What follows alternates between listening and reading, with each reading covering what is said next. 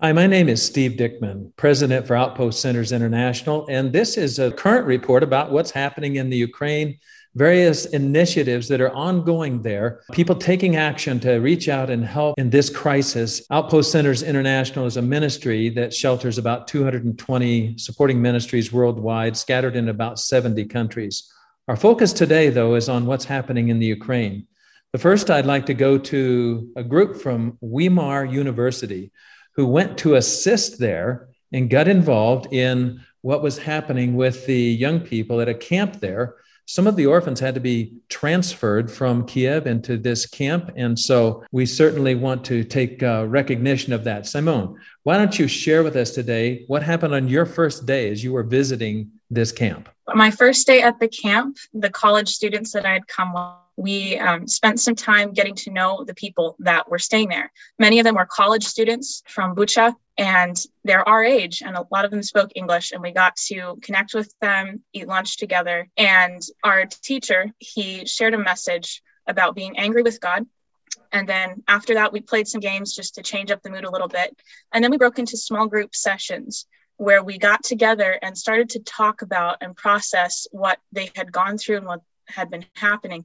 And I remember praying through that whole conversation, just that God would lead and he would help them to find relief from the things that they have experienced. And God answered that prayer. It was amazing to see how at the end, my group, we stood up and we prayed, and then someone initiated a group hug. The mood had just completely changed, completely lifted.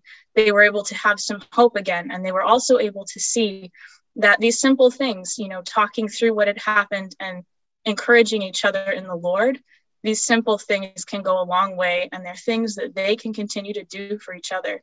So our impact there is long lasting. We're able to show them something that they can continue to use in the future. Carolina, you also were there and had some interaction with the group there in the camp, and just share with us how that impacted the folks there and yourself. Going to Ukraine, I wasn't sure how we would be able to be an impact.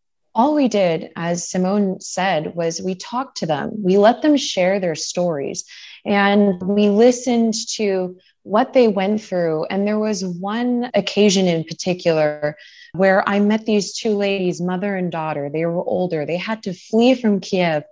And just hearing their story, it was very traumatic for them.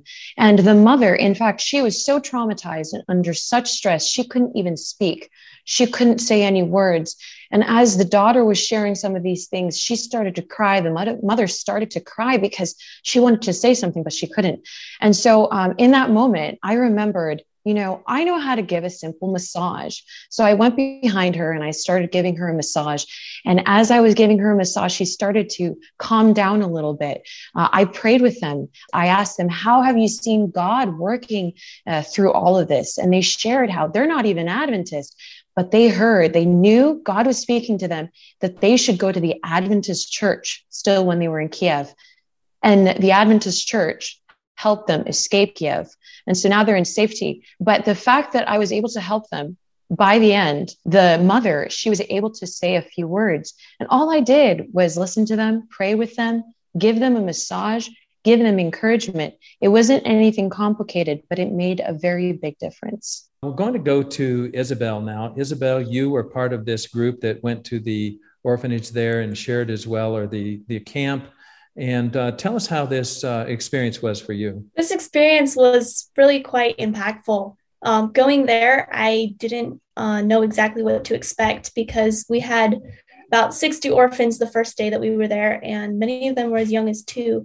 And they just come out of a very traumatic situation. They've been on the road for several days trying to escape. For a lot of these kids, talking through stuff isn't necessarily the most effective way to help them.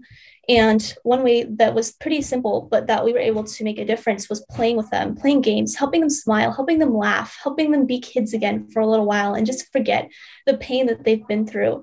And at the end of the day, they were much more cheerful. We were able to get them toys. We were able to get them shoes. We were able to just hug them and love them. That was definitely a blessing to see. Dr. Peacock, you're on the line with us, and I know you were kind of directing this group and helping them through this situation there. We were so privileged to work with Dr. Yuri, Dr. Sergey, and the rest of the team there, Igor. through the week while we were there, we visited the camp several times and talked with Igor. And the first time I talked to him, he said to me, I said, Igor, what's your needs? And he says, John, I have 150 orphans that are coming out of Nikolai. And I need blankets. I need pillows.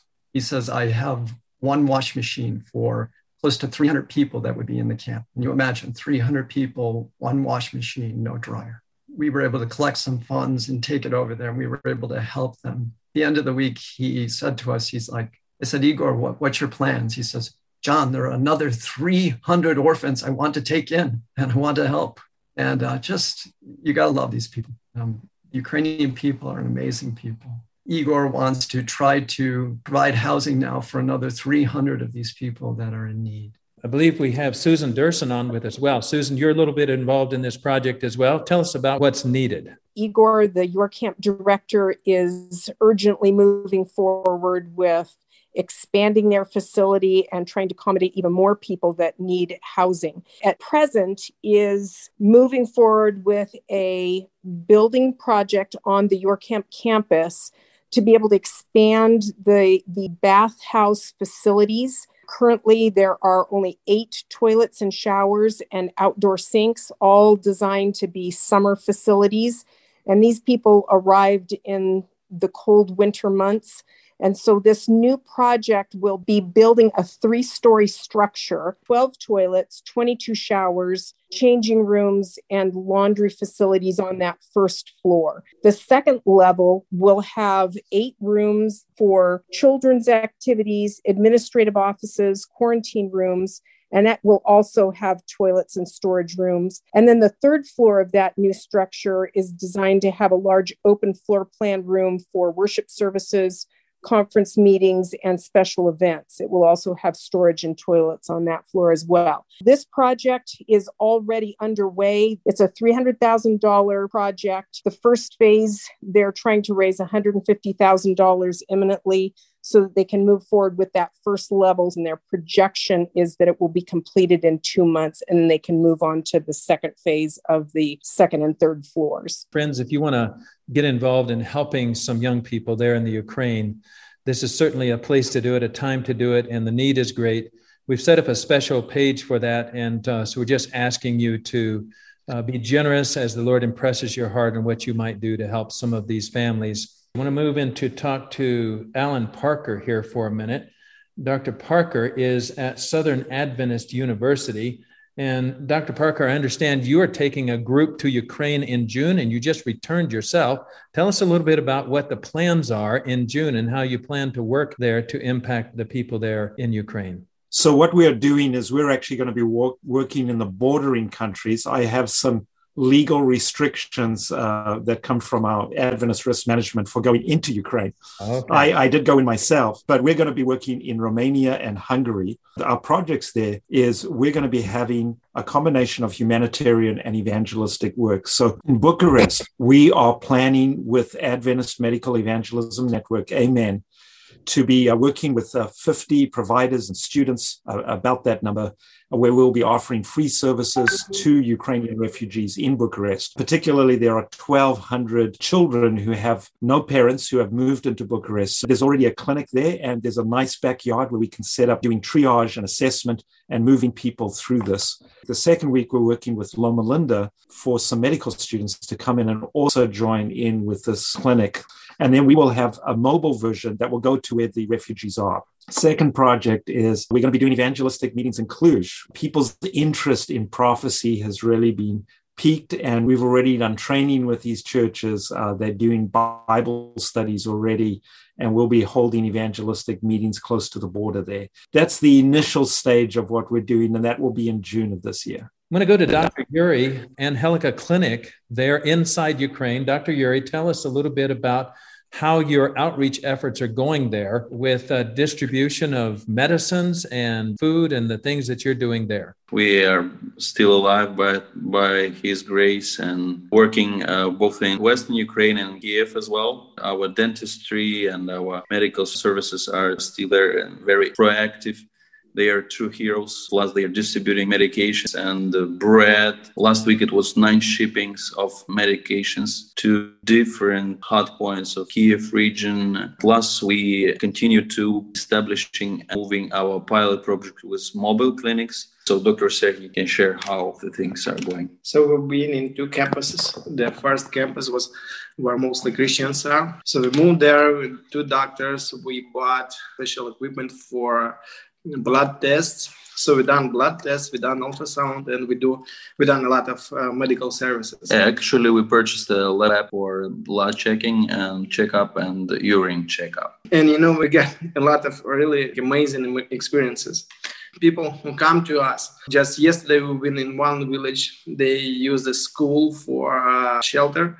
They provide us a couple of rooms for that. We saw people who suffered most of all. Because, when we saw Christians, it's much easier because Christians said we have a Christ, but what can we do for people who aren't in church? One lady, she said, there was buses who evacuated people from Bucha, but there was no way to evacuate out of Bucha. So she said that we should try to take cars who have it, and we tried to drive through Bucha, through Gostomel to Kiev. And she said when we moved to Bucha, everything was good, but in Bucha, Russians started to shoot. And she said, I tried to set in 3 cars and 3 people denied. And she said, there is no place for you. And she said, I sat in one car, I took my cross, and I started to pray for God. I never prayed so hard, but this time I prayed and I asked God, please save my life. And she said, the 3 cars which said, there is no place for you, people there were just killed. She said, my neighbor who was dead, he has 2 small kids, and his wife, he just have enough time to stop his car in the big metal thing in his head, and he just died there in their car, just in front of his family. A lot of people just died during evacuation. A couple people came to us and they said there is a district in his city where was 500 buildings, and now it's all ashes. These people in that shelter in school, they say we have no hope. No hope because we have no future.